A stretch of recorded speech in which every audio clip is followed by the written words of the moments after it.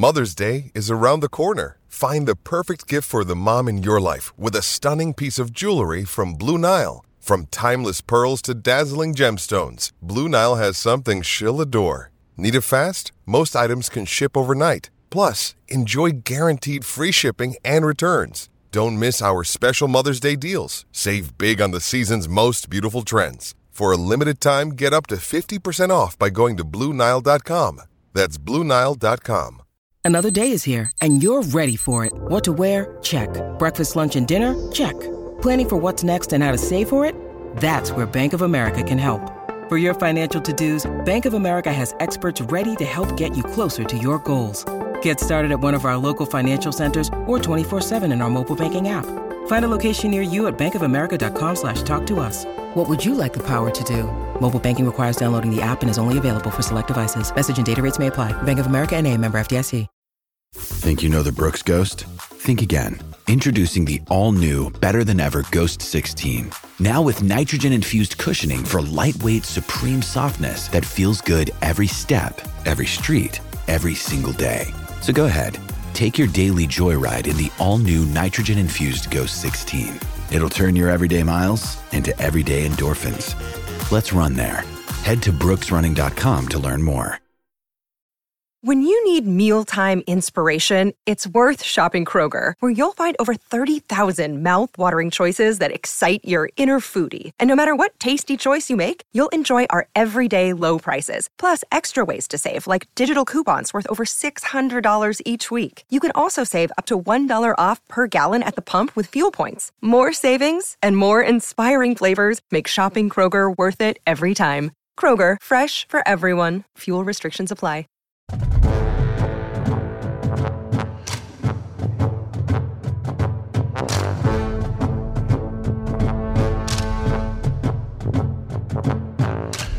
Hello, everybody, and welcome to another edition of Hang Out in the Hoyland, Land-Grant Hoyland's flagship podcast. I'm your host, Gene Ross, joined, as always, by Josh Dooley. And Josh, we were talking a bit before the podcast here. I am very excited for this upcoming game for Ohio State against Wisconsin, which is obviously the game we'll be talking about today. I said a little bit, I was nervously excited for the Notre Dame game, but we didn't really have any idea what Ohio State was going to look like this season. We still don't really have a great idea of what they truly are based on the level of competition they've played thus far, especially because Notre Dame doesn't look like the team we expect them to be preseason, but we at least have a little better look of what the team is bringing to the table this year. Now you're getting into the really teeth of the Big Ten play here, starting things off against Wisconsin. I'm really excited for this one. I think this is a real, test for Ohio State. They're getting into actual high-level competition here as they begin their Big Ten slate, and I'm really excited for this one this Saturday. It is Big Ten time, baby. I'm excited too. I think it's going to be a fun, interesting game. I think Wisconsin poses a real threat and a challenge, and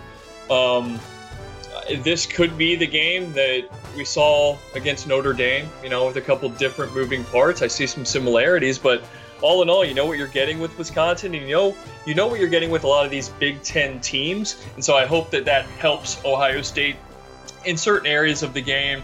But yeah, man, I'm looking forward to Saturday night, the blackout and all that good stuff. I'm ready to roll. Yeah, for sure. I think this will be the first real game where we learn a little bit about this Ohio State team on both sides of the ball. Defensively, they've been really good against the run so far. You're going up against one of the premier rushing attacks in the country every year. Offensively, they haven't really faced a defense that could do much of anything against them just yet. Notre Dame held them to 21 points, but I think Ohio State was working through a lot of offensive stuff in that first game. They've looked significantly better these last 2 weeks, obviously scoring 77 against Toledo, but they'll face a much tougher task against this Wisconsin defense. But before we get into all of that, we can look at the presser news from this week. Not a ton to take from this week's pressers. We heard from Ryan Day, Jim Knowles, and CJ Stroud. From Ryan Day himself, we got some injury updates. He called TreVeyon Henderson's injury a short-term thing. It does sound like he'll play against Wisconsin. Doesn't seem like it's anything serious. Maybe he'll be on some kind of snap count, but they've been rotating him and Mayan Williams in pretty frequently anyway, so I don't know if that will hamper his abilities all that much. But nothing else really super notable from the head ball coach. He said it's been, in terms of other injury news and notes here, he said it's been a while since Jordan Hancock practiced. Obviously, we've talked about him a little bit here as Ohio State's, had some struggles at the cornerback position. There's not a lot of depth there as is, but Jordan Hancock has been continuing to battle back from an injury he sustained in preseason camp. And Day kind of said he's close, but he's not where he needs to be to get on the field. So I don't really know if he's even fully practicing yet. He said it's been a while since he practiced. I don't know if that means like he's just getting back or he's still not practicing fully, but obviously Ohio State wants to get him back out there. It's another body to put out there, another highly touted prospect in the defensive secondary, which has really been the main area of weakness so far for an Ohio State defense that has looked much improved elsewhere. But those are kind of the news and notes from Ryan Day. He didn't really say anything else all too crazy. He had some preview stuff for Wisconsin and whatnot, but those are the main takeaway points that I took from Day's media availability today. Yeah, you said before the podcast, a lot of coach speak, and that's what I heard too, just kind of going through the motions, not giving away too much. Very complimentary of Wisconsin, as you knew he would be. As far as Jordan Hancock goes, it seems like that's something that sort of fell under the radar. My understanding early on was that, they may have just been holding him out week one as a precaution, but clearly that's a longer term injury that he did sustain. I'm with you. I'd love to see him on the field. You and I both talked him up before the season started, and he plays a position of need right now for Ohio State. Denzel Burke has struggled, although Jim Knowles and Ryan Day have continued to preach confidence in him. We saw Cam Brown look maybe a step slow last week, and J.K. Johnson's been up and down. So I'd like Jordan Hancock to be out there. I wish him well. I hope he gets back to full health. And Ohio State's not going to rush it. They want him for the stretch run, the back half of the season. But for a position group that has clearly had its struggles, you'd like to see another guy step up. And I don't know who it's going to be if not Jordan Hancock. So as far as he goes, hopefully they're able to get him back on the field sooner than later. But at least they know what they're working with. They've got guys that they assume or we assume are healthy and going to be back in the lineup. So for the most part, they should have their full complement of pieces and of players, which has not been the case through 3 games. Yeah, for sure. And, like you said, Burke has struggled a bit. We saw Cam Brown come out of last week's game with a minor injury. They didn't really bring anything up with him, so I imagine he's still full go going into this week. We've seen a little bit of J.K. Johnson, a little bit of Jair Brown here and there, but not a ton from either of those guys. I will be interested to see, obviously all the safeties that were out last week, we're expecting to be back, both being, Josh Proctor and Tanner McAllister. They're going to have probably 5 healthy safeties on the roster at this point that they trust. I am wondering if we see, maybe one of those guys moved around a bit in that defensive backfield. Maybe a guy like Cam Martinez gets a shot at, playing a little bit of slot corner or something along those lines. That's kind of what he's been doing anyway, as sort of that nickel safety. But speaking about that defense, the last piece of injury news we really got from the coaches this week was from Jim Knowles. He said that Mike Hall will play. He said he's been told Mike Hall will play, but it's above his pay grade to say officially. But I have no doubts that Mike Hall will play in this game. Otherwise, not much. He did talk highly of Lathan Ransom, who was someone I wrote about this week in our edition of Your Nuts as one of the kind of under the radar guys who's excelled for Ohio State this year. I've really liked what I've seen from him. Interested to see how they deploy their safeties this week, whether Ransom or Proctor gets the nod at that safety spot, or whether they look to move maybe a guy like Lathan Ransom around because he's been so good. Like you alluded to earlier, he gave a vote of confidence again to Denzel Burke for really the second straight week. They still have 100% confidence in him, so hopefully he can figure things out back there. And really the last note from him I took was that he thinks the run defense has been good, but could be even better, which is exciting because I really liked what I've seen from Ohio State's run defense. He said, as we all know, they didn't really execute well against DeQuan Finn. They haven't played a guy of that caliber at quarterback, that well of an athlete. But there's more and more things to put on film, more things to improve on, and I think overall, Knowles is pretty satisfied with what Ohio State's done on defense, but it seems like he thinks this unit could be even better, which is, super exciting for Ohio State fans that have struggled through a really poor defense for a couple of years. Now they have a unit that looks pretty competent, and according to the guy that's leading the group, they have an even higher ceiling than they've showed. I think when Jim Knowles speaks, there's a lot of truth to it, and that that's applicable to all the coaches. But I don't think he sugarcoats a lot. He wasn't really pleased with the way that they handled or were unable to corral DeQuan Finn from Toledo, and he admitted as such. He has higher expectations for this run defense, so I like everything I'm hearing, and that includes what he's saying about Denzel Burke.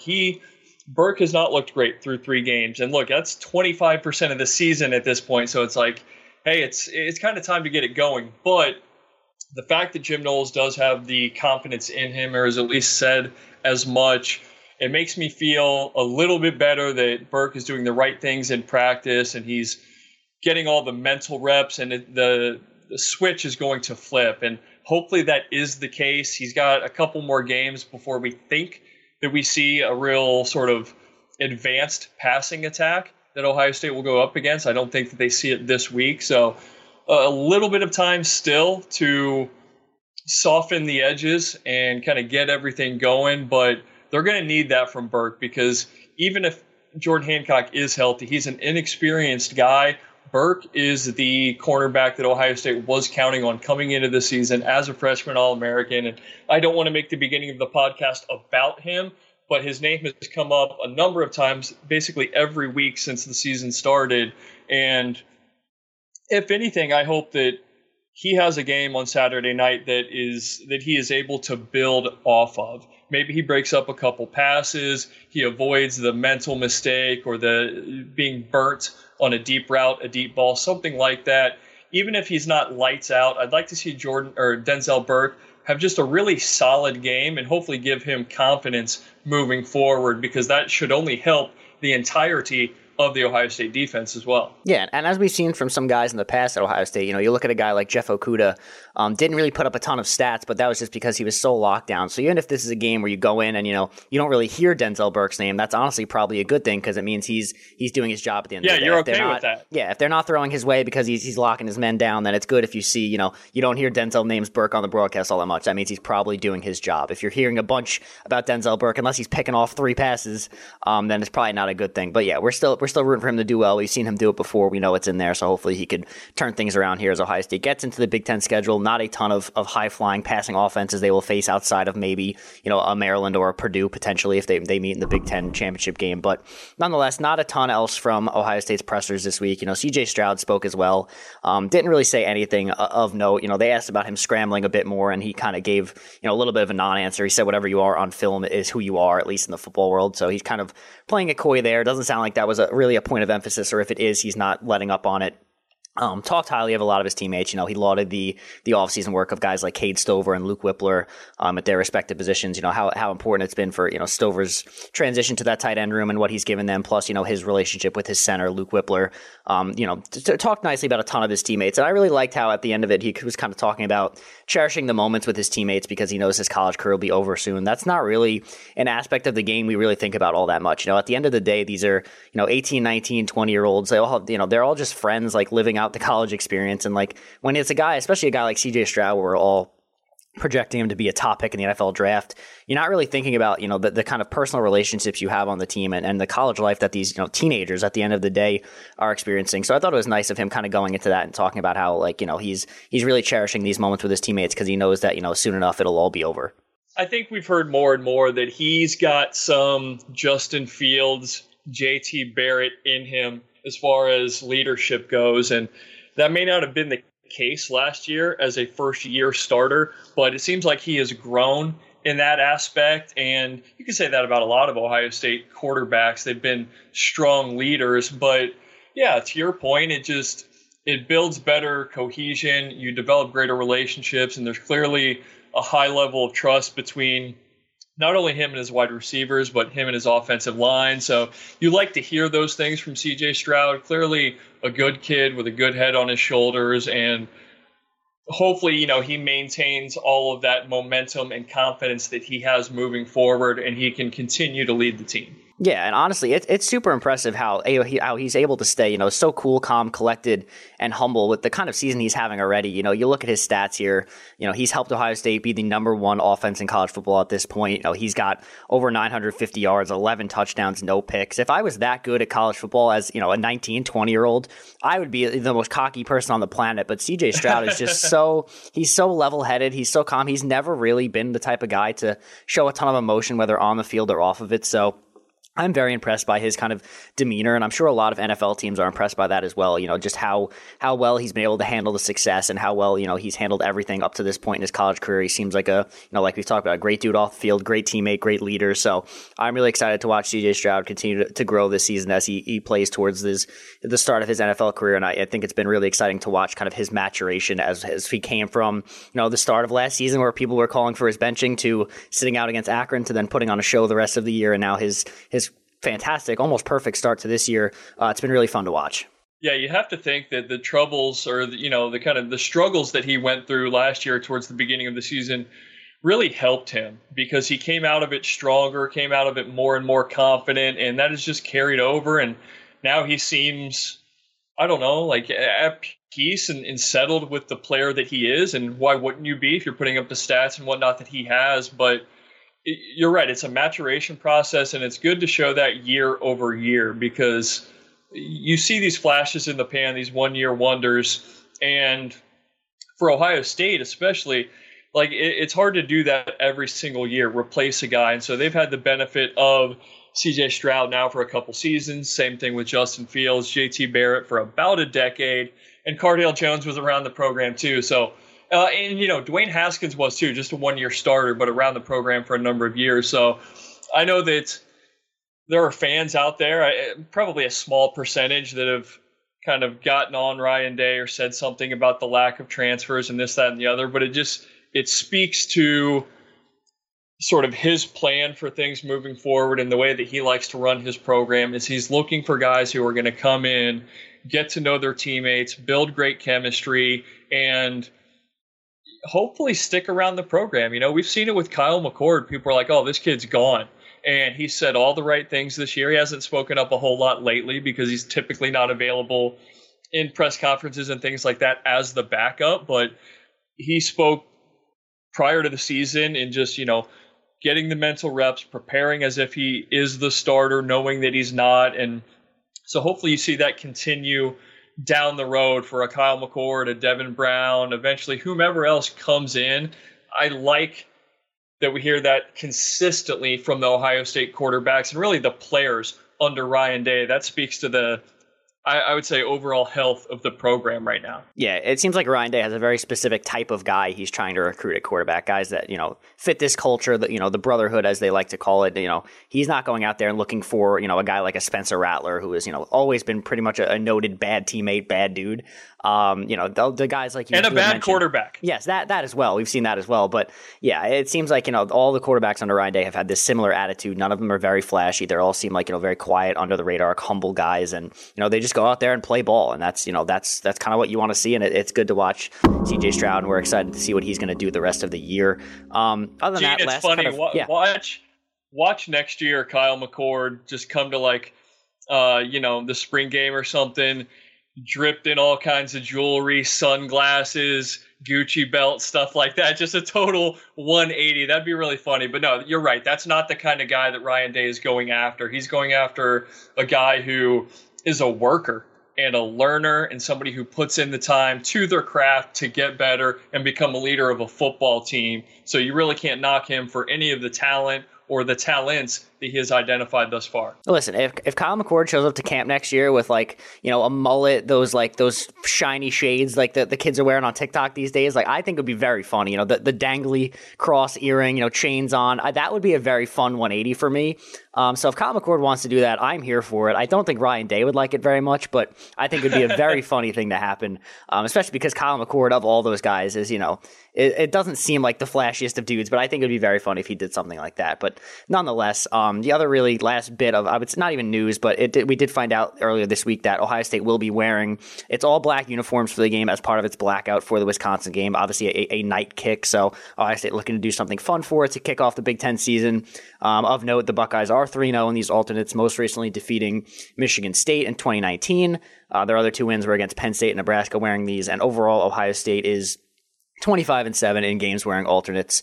I know there's a large crop of Ohio State fans, Ohio State traditionalists out there that don't like when they wear the alternates. I think it's fun. I think it mixes it up a little bit. I would like to see them kind of debut more alternates. They've kind of been using the same couple ones here in a rotation the last few years. I like when they bring out something new. They did try the all red either last year or the year before, and I thought that was a fun new concept. But I like the black ones. I have no problem with them. I don't know how you feel about jerseys, Josh. I like when they mix it up. I know the recruits like it too. So anything that makes recruits happy and brings more 5-stars to the program, I'm game for. Yeah, a couple of points. So I like the traditional standard Ohio State uniform. I think it's one of the best in college football. But I do also like the alternates once in a while. I like when they do that. Recruits seem to like it. Players get excited for it. So I like really all of the ones they've sort of rolled out thus far. I'd like to see maybe a gray or like a predominantly smoke colored jersey with scarlet accent. I think that would be kind of cool. So I'm with you. Maybe get a little bit more creative once or twice a year.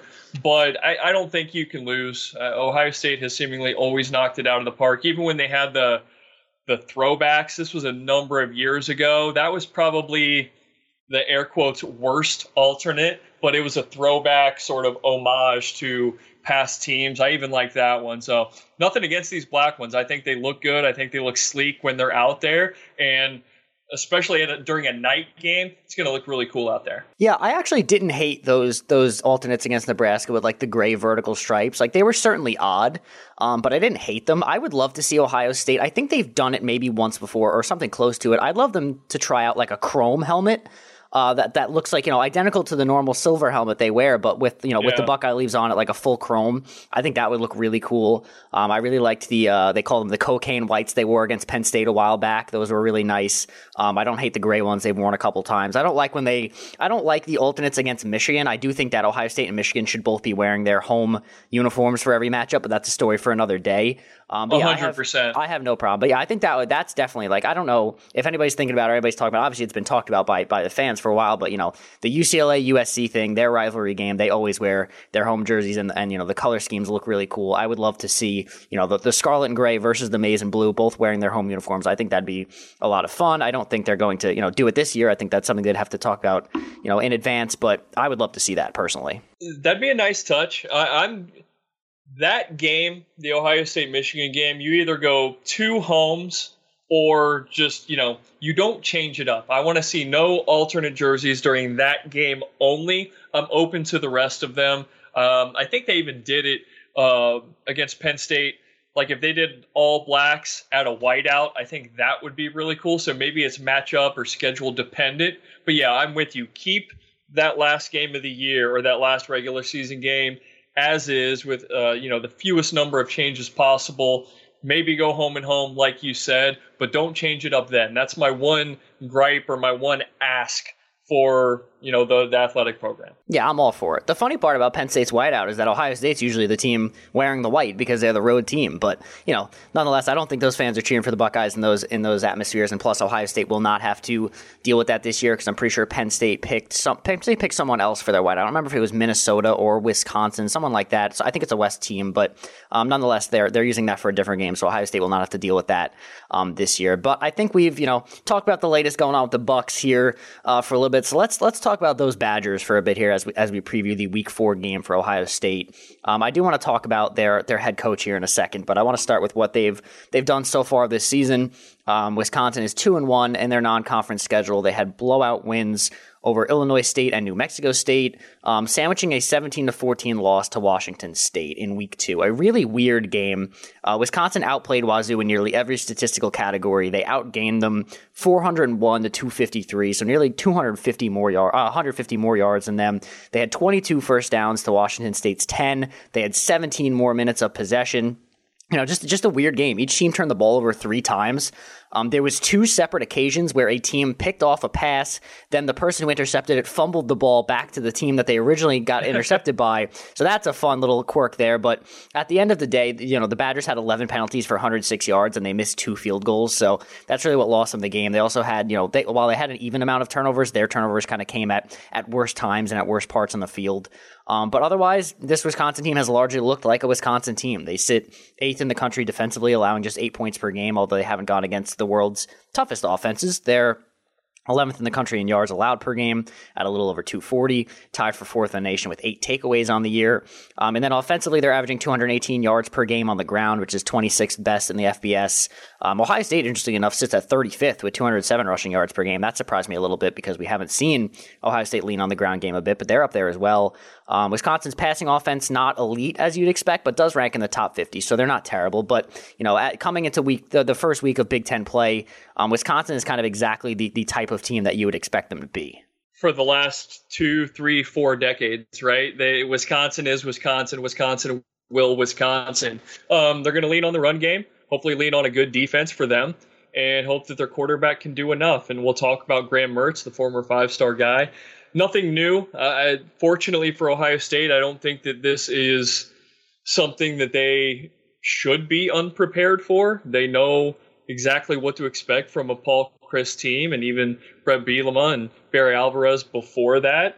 I am a bit surprised that the Badgers are putting up 39 points per game. Good for them. That's not something that they are typically known for, but the defense is right about where you would expect it to be. And getting back to the Washington State game, you're right. That was an odd one, and it was even more so because that was at Wisconsin. That was a home game for the Badgers, and usually when the turnover battle is even and you outgain the other team and you win the time of possession battle, even if you've got the penalties, the home field advantage, if you're the better team or the team's really even, typically propels you to victory. So that made that game even more strange in the fact that they lost it, but couldn't put up points, missed a couple field goals, and really just couldn't execute and capitalize when they needed to. And that'll cost you, especially, look, I don't think Washington State is a contender in the Pac-12, but they've got an exciting quarterback, Cam Ward. I think he was the FCS guy, and they've got a new coach, hopefully moving that program in the right direction. You chalk it up to early season college football. We've seen a number of upsets and a number of weird games throughout the first couple of weeks. So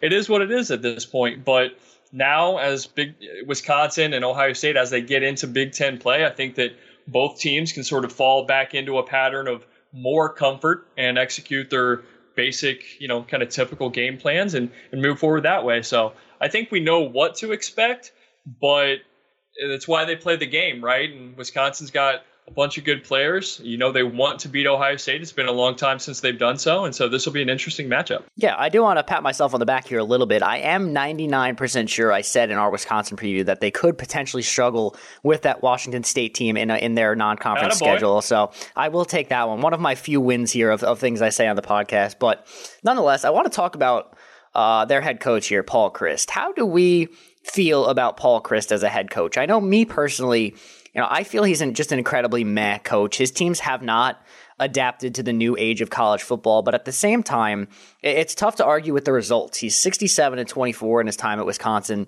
He's made a bowl game in all prior of his 7 seasons with the program and has gone 6-1 in those bowl games. He's won the Big Ten West 3 times, but is 0-3 in Big Ten title games, lost twice to Ohio State and once to Penn State. I just think that this team has really hit its ceiling with Paul Chryst as his head coach. The program consistently produces great running backs and offensive linemen, but kind of a boring and stale scheme, especially on offense, hasn't been enough to win them games. This is the type of team where if they fall behind early, we're going to talk about this when it comes to Ohio State specifically, but they're a team that if they fall behind early, they just don't have the kind of high-powered passing offense to get themselves back into games. Their defense is always good. Their run game is always good, as we've said, but it just feels like, kind of like we said coming into this, it's the same team more or less every year. You replace the names on the back of the jerseys with new guys, but it just feels like it's getting, boring and stale. And although it's, they've been consistently good, that, like I said, they've made bowl games in all of Paul Chryst's seasons as the head coach. I just don't know how much higher they could go with him at the helm. Ceiling is a good term. I'm with you. I think that they've sort of reached it or plateaued, but we'll see if Bobby Ingram, their new offensive coordinator, can propel them forward. If he can add some new things to this offense. We've seen Graham Mertz play at a higher level this year. Granted, it's been against inferior competition through 3 games, but it's a TBD for me moving forward. That being said, I've done the Paul Chryst thing before. I talked about it when we were doing our Big Ten previews. I think he is underachieved with at least 3 losses in every season since 2017. But yeah, he was really, really good before that. 10+ wins from 2015 to 2017, 6-1 in the bowl games, like you mentioned. So there is a track record. But the other thing with him is his recent teams are almost always ranked. And with the exception of 2019, they have finished every year outside the top 25 since he was winning 10+ games. So they get sort of the Notre Dame treatment, but to a much lesser extent, right? They're always up there in the rankings, and then they typically tend to fall. So in my opinion, I think Paul Chryst needs to pull off a big victory or 2. I hope it is never at the expense of the Buckeyes, but he needs a signature victory, whether that's Ohio State, Michigan. I don't know if they play Penn State this year, but I do know that they play Michigan. I hope I didn't mix that up. But he needs a big win, and I think that he needs to get this program back to at least 9 wins, maybe 10 or 11, because you're right. Like, where are you going with Paul Chryst if he gives you another 8-4 season? It's what we've seen the last couple. And, we're talking nearly half a decade, or at least half a decade since his last conference or Big Ten West win. And so I'm with you. Meh is a pretty good description, in my opinion. Similar to a Kirk Ferentz or name another coach that has been in the Big Ten for an extended period of time and will occasionally have a good year, but is more consistently in the 8, 9, 10 win range. I don't know if that's enough. I mean, it's enough to be competitive and relevant, but if you finish every season outside the top 25, I don't know what you're doing as a program, and I don't know how you're moving forward. Yeah, Josh, I have some bad news for you here. They don't play Penn State or Michigan this season. They do play Michigan State. I was doing another like a player preview or something. Then Gene, we'll strike that from the record. Yeah, You're not hearing this, and you didn't hear the last 60 seconds. Yeah, but on the counterpoint for that, to that same notion, like that's great for Wisconsin. Obviously catching Ohio State in the crossover isn't great, but playing Michigan State and Maryland instead of Penn State and Michigan is certainly better for their hopes. And I do think that, even with some of the limitations of this team, and even if they lose this game to Ohio State, I think this is a team that could probably, go close to running the table the rest of the year in the Big Ten West because of how bad the rest of that division has looked. Seemingly every team in that division so far outside of really Minnesota has suffered some kind of terrible upset. And I think of the bunch, I was kind of high on Iowa coming into the season, but based on what their offense looks like, I can't pick that team to do much of anything. I know their defense is good, but otherwise they've been, Spencer Petras has been dreadful at quarterback, but I do think that this Wisconsin team is still good enough to win the West. So I think there is a chance that even if they lose this game to Ohio State, we might see the Badgers later on in the year if they meet again in Indianapolis. Yeah, Gene, such an egregious error on my part. I had the tab up. I clicked over to it now. I must have confused them with, like I said, another team that I was previewing. We'll talk about it later, but their schedule is dreadful. Like the teams that they play. It's not great. There is not another ranked team as of right now after Ohio State. So, yeah, maybe I was mistaken. Maybe they are going to get to 9-10 wins this season and win the West. I'm not sure. I think Minnesota should be ranked. That's a different conversation for a different day. But holy cow, you want to talk about pod errors. I'll own that one. That was a big mistake on my part. It is all good. I do think, you say they play Minnesota. That is the last game of their regular season schedule. I think that game could be really, really important in determining the Big Ten West because Minnesota has looked really good so far. Like I said, there should be really nothing stopping Wisconsin from running the table after this Ohio State game. So you'd be going into that game, if Minnesota hasn't lost a game in the Big Ten yet, that would be probably for the Big Ten West title. So interesting to see how that plays out. But nonetheless, this is not a Wisconsin season preview podcast. This is a Wisconsin Week 4 podcast. So let's talk about what they have coming into Ohio Stadium this weekend. Starting on offense, we've talked about him before. Graham Mertz returns as the team's starting quarterback. He isn't asked to do a whole lot in this offense, but, to his credit, he's been solid to start this year. He's had tremendous struggles the last couple of years, but so far, so good for him this season. He's thrown for 697 yards with 6 touchdowns to just 2 picks while completing over 70% of his passes. Already a far cry from his 10-touchdown, 11-interception campaign in 2021, where he completed under 60% of his passes. We've talked about him a bunch before. Formerly a highly touted recruit, hasn't quite lived up to the hype just yet, but looks to be improved under, like you said, new offensive coordinator Bobby Ingram. Looks like they have him in a position to succeed. Obviously not the highest level of competition just yet, but we will see if that kind of improved play continues into the Big Ten schedule. This team is led by star running back Braylon Allen, really the straw that stirs the drink for this Wisconsin offense. He's got 332 yards and 5 touchdowns on the year while averaging 6.6 yards per carry through their first 3 games. And, the Badgers are undefeated when Allen rushes for over 100 yards in his brief early career. They're 9-0 in his 100-yard games, having appeared in 15 total games for the Badgers thus far. He had 98 yards on 21 carries in the loss to Washington State. So if he had just had 2 more yards, Wisconsin might have won the game. But he is, 6'2", 238 pounds, just 19 years old, one of the very best running backs in the country. The really classic classic Wisconsin running back build following in the footsteps of Jonathan Taylor. The offensive line for this unit expected to be a strong suit for really any Wisconsin team, but they have been without starting right tackle Riley Malholm to start the year. He missed the last 2 weeks with an injury. It's unclear if he'll be back for the Ohio State game. They've had Logan Brown and Trey Wadig splitting time at that spot. Wadig is 6'7", 315 pounds, and he looked like the better option in week 3. So I'll be interested to see if he's the one who starts for Ohio State at that right tackle spot. But they've still got a lot of experience across that line. Center Joe Tippmann and left guard Jack Nelson have a ton of experience under their belts. But this unit hasn't quite been dominant just yet. They're still working some things out. A lot of moving parts along that front. But once again, it's Wisconsin, so even at its worst, it'll probably be an above average group. And then in terms of wide receiver talent, this year is actually, it's pretty above average by Wisconsin standards in terms of their receiver core. Chimere Dike, Skylar Bell lead the pack alongside tight end Clay Cundiff as another reliable option. Dike leads the team with 9 catches for 172 yards and a score. Bell's right behind him with 8 catches for 146 yards and 2 scores. And then Cundiff rounds out the trio with 8 catches for 139 yards and 2 scores. So certainly a different passing offense from Ohio State, where you have guys like Marvin Harrison Jr. and Emeka Egbuka both with over 18 catches and over 320 yards apiece. Certainly not the high-flying offense of an Ohio State, but those guys have more than done their jobs. They've done enough to supplant the running back attack. That is what they are known for. But overall, the Badgers appear to be more passing more efficiently under their new offensive coordinator, Bobby Ingram. But at its core, it's still a very much run-first team, and I think this team will only go as far as Braylon Allen takes them. Right. Historically, their offense has been running back or bust. But, credit to Graham Mertz. He's been decent in 3 outings this year, and he might have some real weapons in DK and Bell. Typically strong up front, no different in 2022. However, they went up against a real defense in Washington State and could only score 14 points, and I don't think they scored it all in the second half. So they have had moments a half of football in which they were having trouble moving the ball, executing, putting up points, all that good stuff. So we'll see what it's like against Ohio State, which right now has a really good defense on paper, specifically a run defense. Pass is TBD.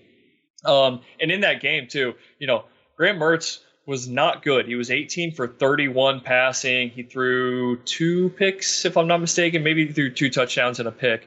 I have to pull it back up. And Allen, like you said, did not crack 100 yards. So if both of those guys aren't executing at a high level, I don't know if they will ultimately be able to keep up with Ohio State, unless their defense plays lights out, which we'll get to. But Mertz, the former 5-star guy, has simply not lived up to the hype. He is completing 71% of his passes this year, but 61.9% for his career, has hovered around 60% in the years prior, and only threw 19 touchdowns to 16 picks between 2020 and 2021. So he has looked great against lower level competition, but I mentioned that game against Washington State, not real good. I think he has the arm, but maybe not the decision-making or quick processing skills, and I don't know if Bobby Ingram and their quarterback coach can help that.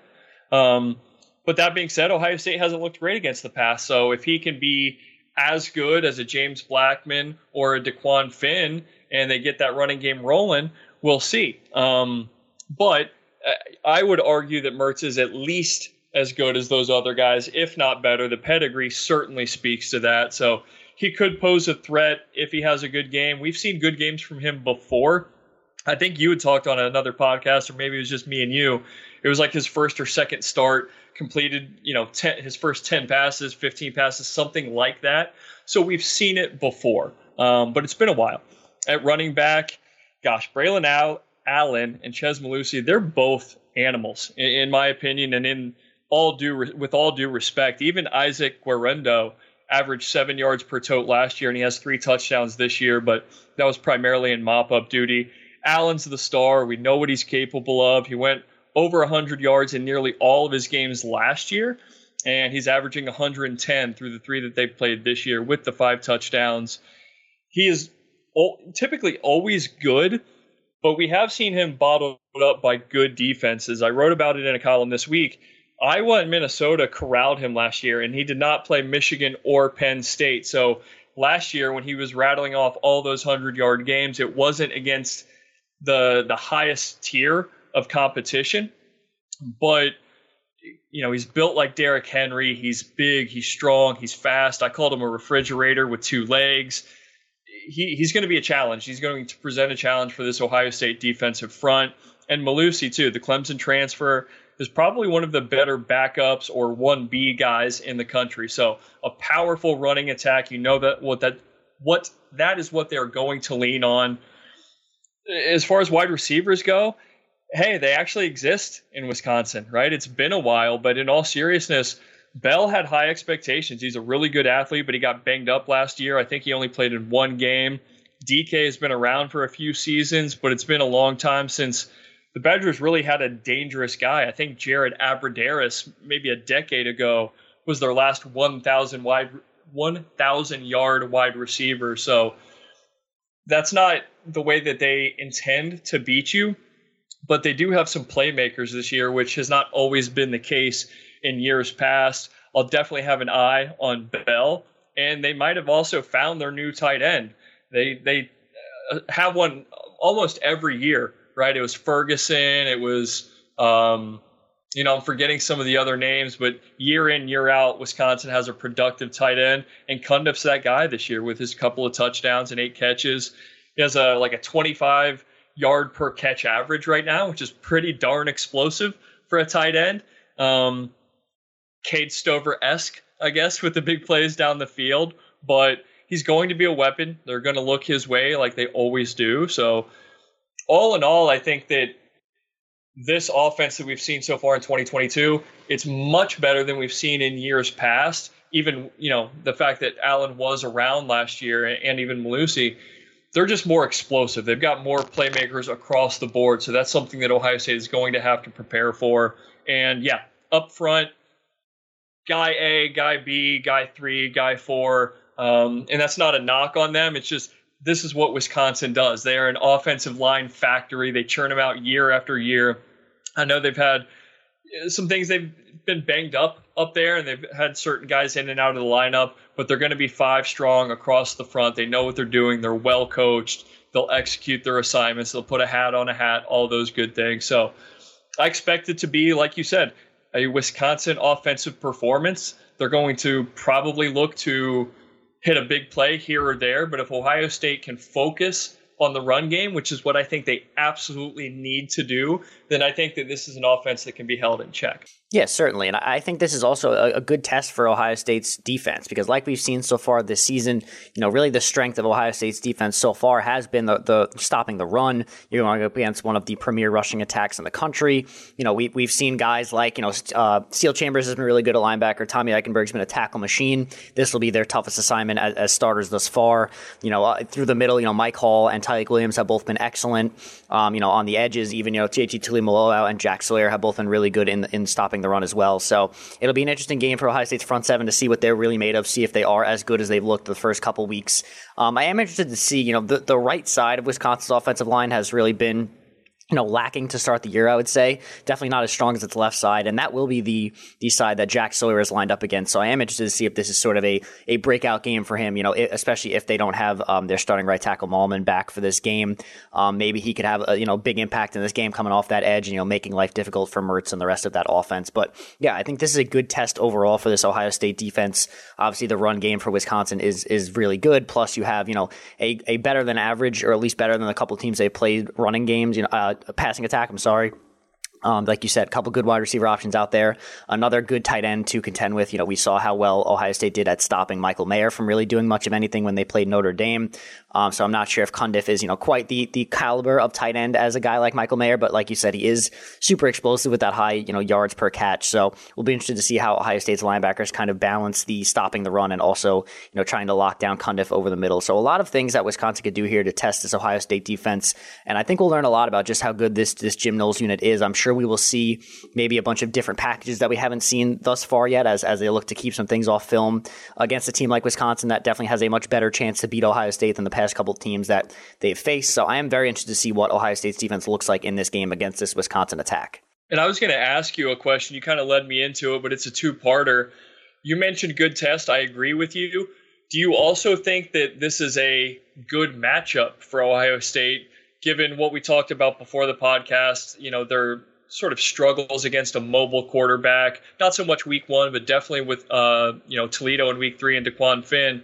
Do you think that the air quotes traditional Big Ten offense is something that kind of suits this Ohio State defense? And then the second part of that question is, do you think that we'll see maybe some more exotic coverages, more blitzing, things of that nature from this Ohio State offense, which I think has been sort of vanilla through 3 weeks. Yeah, for sure. In terms of the first part, Graham Mertz can move a little bit, but he's obviously not the caliber of athlete of a guy like DeQuan Finn.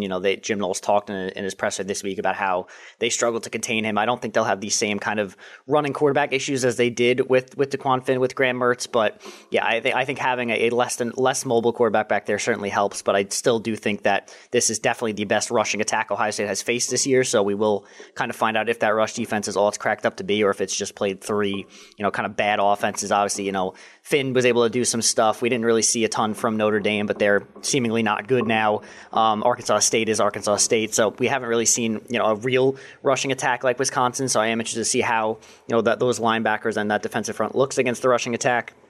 And in terms of, different packages and stuff, I do imagine we'll see at least a few more things that we haven't seen thus far. I don't think Jim Knowles is going to want to empty his entire bag of tricks in this game unless they really need it. And it's a game that's coming down to the wire. But especially in the first half, if the game is close and, they're kind of struggling on defense a bit, I do think we'll see some, different blitz packages, maybe send a linebacker, maybe send a corner, maybe send a safety or two here and there. Whatever they could do to keep, Wisconsin's offense off balance, because, this is the type of team where if you could kind of get them behind the sticks and force them to pass, that's kind of exactly where you want them to be. So you don't want them having a bunch of, third and threes, third and fives. If you could get them to, a couple third and longs, get a sack here and there, get a stop behind the line, I think that puts you in tremendous shape for, the rest of the game. No disagreement here. I don't have a whole lot to add. I think that this is going to be a strength-on-strength matchup, and hopefully Ohio State's strength, at least their defensive strength, prevails. Hey, it's Kaylee Cuoco for Priceline. Ready to go to your happy place for a happy price? Well, why didn't you say so? Just download the Priceline app right now and save up to 60% on hotels. So whether it's Cousin Kevin's Kazoo Concert in Kansas City, go Kevin, or Becky's Bachelorette Bash in Bermuda, you never have to miss a trip ever again. So download the Priceline app today. Your savings are waiting. Go to your happy place for a happy price. Go to your happy price, Priceline. Now flipping over to the Wisconsin defense, as we're finished talking about Ohio State's. This group is led by one of the best defensive coordinators in the country in Jim Leonhard. Was tasked with replacing 8 starters from last year's team heading into the season, but has still performed well thus far. Up front, they are led by stud junior Nick Herbig. He's listed at linebacker, but spends a lot of his time up near the line of scrimmage. His 5 tackles for loss and 4 sacks are both team highs on the year. I know Josh has a piece coming out on him later in the week discussing him as the defensive player to watch. Also up front, senior nose tackle Keanu Benton is a big body up the middle at 6'4", 317. He's a guy who could have gone pro at the end of last season, but elected to come back for one more year. They also have Isaiah Mullins and Rodas Johnson up front that have been the other starters, but Johnson left last week's game with an injury, so his status for this one is unclear. At linebacker, it's kind of where the biggest losses for Wisconsin are from a year ago. They lost Leo Chenal and Jack Sanborn, who were 2 of the best in the Big Ten. Both are gone, but they've still been very solid at that linebacker position. Maema Jungmeta has been the star of this year's crop of linebackers, leads the team with 19 tackles, also has Well 2.5. done on the name. I think that's right. I'm pretty sure. I tried looking it up on YouTube. It was kind of hard to find. It sounded smooth. It looks good. It sounded good, so I'll go with it. Sorry to him if I didn't pronounce that correctly, but he leads the team with 19 tackles, also has 2.5 tackles for loss and a pick. Jordan Turner has been another strong contributor in that room with 10 tackles, with 2 tackles for loss and a sack in his own right. And in the secondary, as I kind of alluded to earlier, Wisconsin's been surprisingly strong through 3 weeks. They brought in a bunch of transfers to help alleviate some of the losses this offseason. However, it has been redshirt freshman Ricardo Hallman that has really shined the most as of late. Hallman was PFF's 3rd highest graded corner in the country in week 3, picked off his first career pass against New Mexico State on an impressive one-handed grab. Some of those transfers have made some good impacts, though. Jay Shaw has been one of the team's other top corners. He's coming over from UCLA. Former all Pac-12 player, has 2 pass breakups and a pick on the year. At safety, John Torchio ranks second on the team with 11 tackles, has a tackle for loss and a sack, along with a pick and the team's lone defensive touchdown. Unfortunately for Wisconsin, his opposite starter, Hunter Wohler, has been out after suffering a leg injury in week 1. Out indefinitely, seems unlikely to return for this Ohio State game. But in his spot, Kamoai Latu has stepped up, recording 8 tackles and 2 pass breakups. So overall, a solid unit that's still kind of getting its bearings as the season progresses. Guys like Herbig and Jungmeta have been great, and the secondaries look good as well, but they're kind of, waiting for the rest of the defense to join them.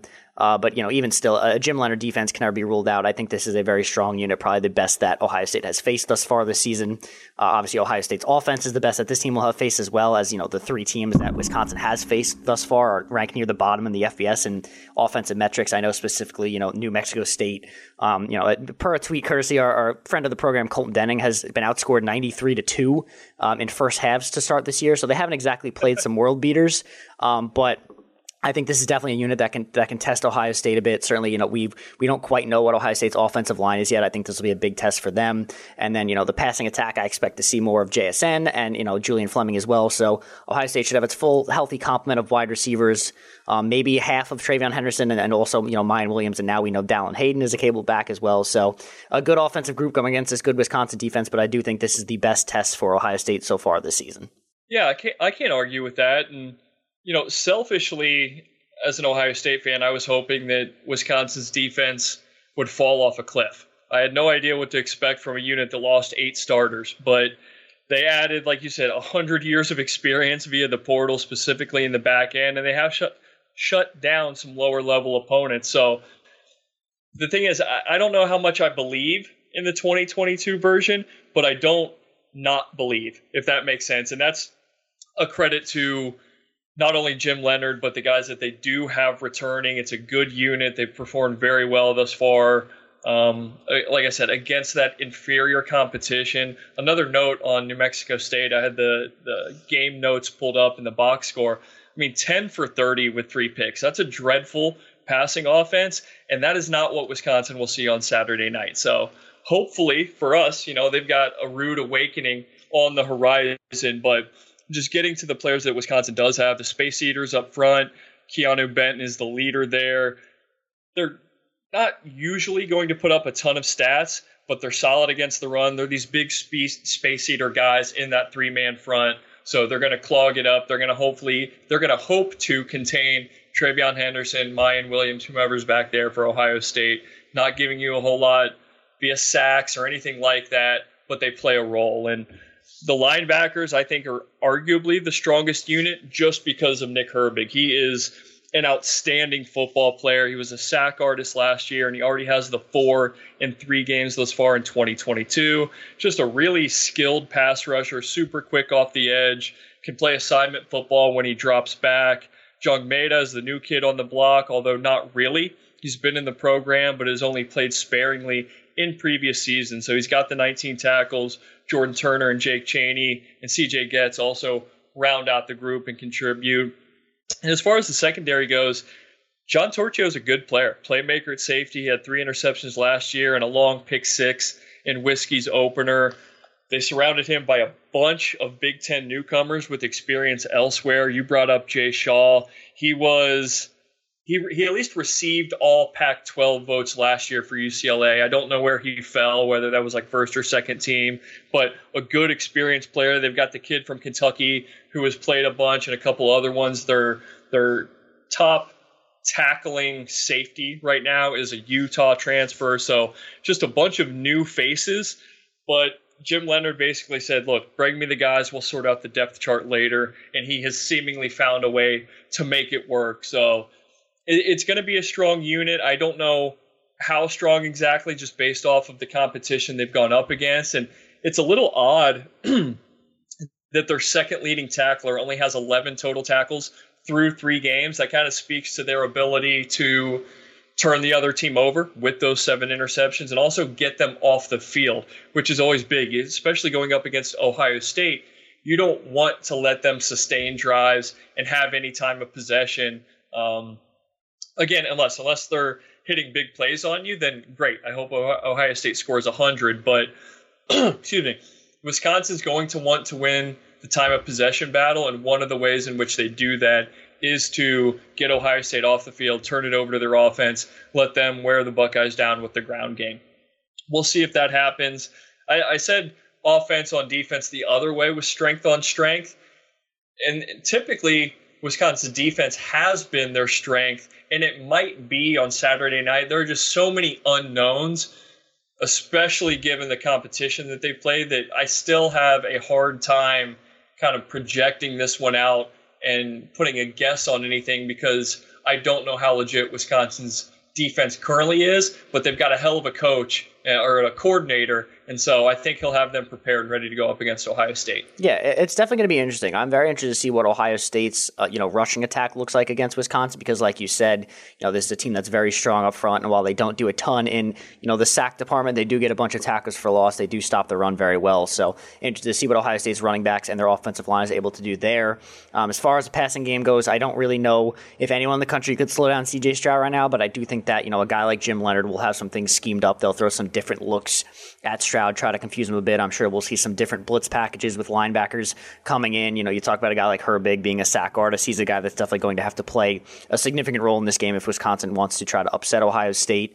But I am interested to see what this Ohio State offense looks like, having now what I would imagine will be, a full game of Jackson Smith-Njigba. We've already seen the kind of chemistry that Stroud has built with both Emeka Egbuka and Marvin Harrison Jr. as well. So even though Wisconsin's defense has played well on the back end, I think it's a tough ask for any team to go up against, really 4, 5, 6 deep in Ohio State's wide receiver core when those guys are all clicking. So I do think Ohio State will still get their points there. But, at the end of the day, as we wrap up here and just kind of get the full picture of things, I think, until Wisconsin finally gets with the times and kind of updates their offensive attack, I have a tough time thinking they can really compete with Ohio State. We look at the previous meetings here. Ohio State has won each of the last 8 matchups dating back to 2011. Ohio State's 61-18 in this matchup overall. Wisconsin's last win in the series was in 2010 in Madison. The last time the Badgers won in Columbus was in 2004 when Barry Alvarez took on Jim Tressel. So this is a team where they kind of need to get out to an early lead, because I don't think the passing attack, while better than it has been in years past, at least against lesser opponents, I don't think it's good enough to come from behind. That run game is legitimately scary with Braylon Allen in the backfield, and it will be a huge test for Ohio State's linebackers. I do think this is probably the best team Ohio State has seen on both sides of the ball, but especially on that defensive side. But nonetheless, all that being said, Ohio State does enter the game as 18-point favorites for a reason. This is an Ohio State team that has looked improved on really both sides of the ball, and it's hard to improve on what they did last year on offense with Chris Olave and Garrett Wilson out there. But CJ Stroud, as we talked about earlier, has been near perfect. These new wide receivers have really filled those roles tremendously well, even without Jackson Smith-Njigba out there. So I think all positives coming from the last couple weeks from Ohio State. Wisconsin had the one hiccup, hasn't really played anybody. And, to their credit, the Buckeyes haven't really played anybody either. But I just think that Ohio State has more going for them on the offensive side of the ball than Wisconsin does. And if Braylon Allen doesn't have, a really big game in this one, I think it'll be tough for the Badgers to really compete. Yeah, it comes down to the offensive horses. There is certainly, in my opinion, there is a recipe here for Wisconsin to pull off an upset. It would be Braylon Allen to have a big game, and maybe they're able to turn over CJ Stroud a time or two, get one of those picks that they've got so far this year. It's absolutely feasible, and I don't think that it's going to be a blowout. I hope that I'm woefully wrong.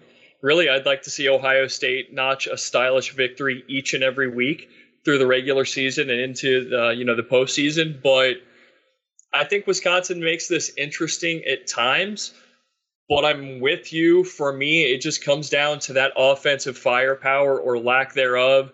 I believe that Ohio State is going to make Graham Mertz move the ball down the field. I think they're going to do everything in their power to contain Allen and Malusi, and I think that they'll do at least a passable job. The front 6, front 7 has been really good, especially against like a traditional run.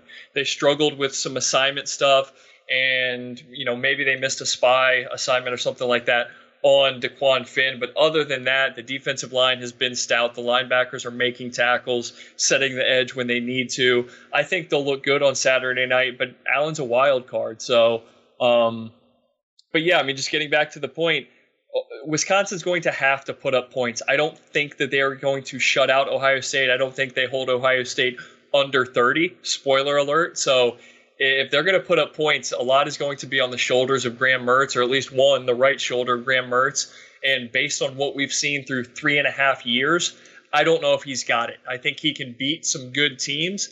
I don't think that he can beat an elite offensive team, which is what Ohio State is. Yeah, for sure. And I agree with you here. I don't think they're going to hold Ohio State under 30 points. I do, however, think they'll hold them under 40 points. So I'll kind of give my score prediction here as we round up.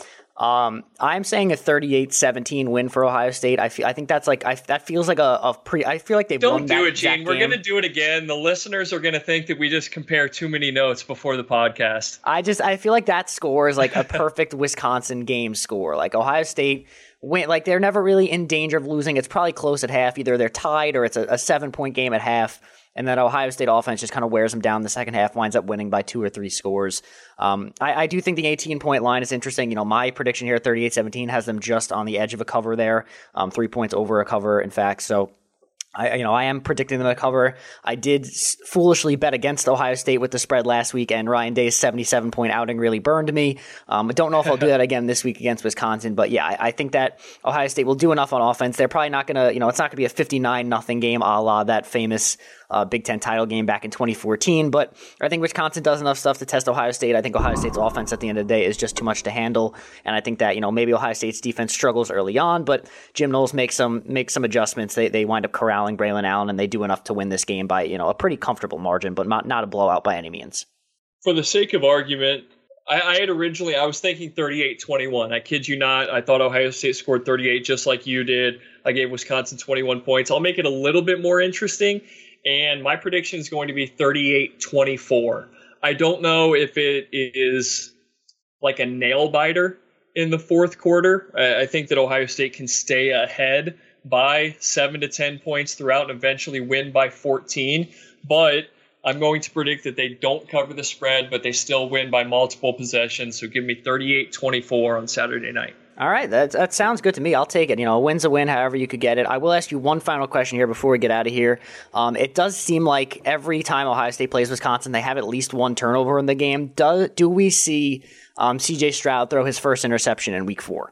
Gosh, that's a tough one. He's got to do it eventually, right? He's not going to go a whole season without it. We know that mistakes happen. He will throw a pick eventually here and there. I feel like Wisconsin's defense is good enough to do it. I don't know if they will, but it's got to happen eventually. Hopefully it's not in a costly spot, but I would imagine he's going to throw a pick eventually. Nobody's perfect. Yeah, let's get it out of his system. He's not going to throw one against Michigan State. He might pass for 800 yards in that game. Iowa, good secondary. Penn State, good secondary. Maybe that's his second and third, maybe fourth of the year. But yeah, sure. Go ahead. I'll say put me down for one interception. I think he, just sails a ball, makes a poor read, something like that. We'll see Ohio State's first offensive turnover of the year, but no more. And I hope it's not a game breaker by any means. But yeah, I'll indulge. I think maybe there's a good chance that CJ Stroud throws a pick this week, and that was a good question. All right, well, we will take the over-under of 0.5 interceptions for C.J. Stroud at the over. But hopefully nothing crazy. It won't be anything. He'll still throw for 3 or 4 touchdowns, but he'll just have the one mistake, and we'll all move on with our lives. And hopefully another Ohio State win. That'll be all for us this week on Hangout in the Holy Land. Be sure to check out all of our written content over at landgrantholyland.com as we get you further prepared for this week's game. Be sure to like, rate, view, subscribe, and all that good stuff all the podcast asks you to do. And for Josh Dooley, I am Gene Ross, and as always, go Bucks.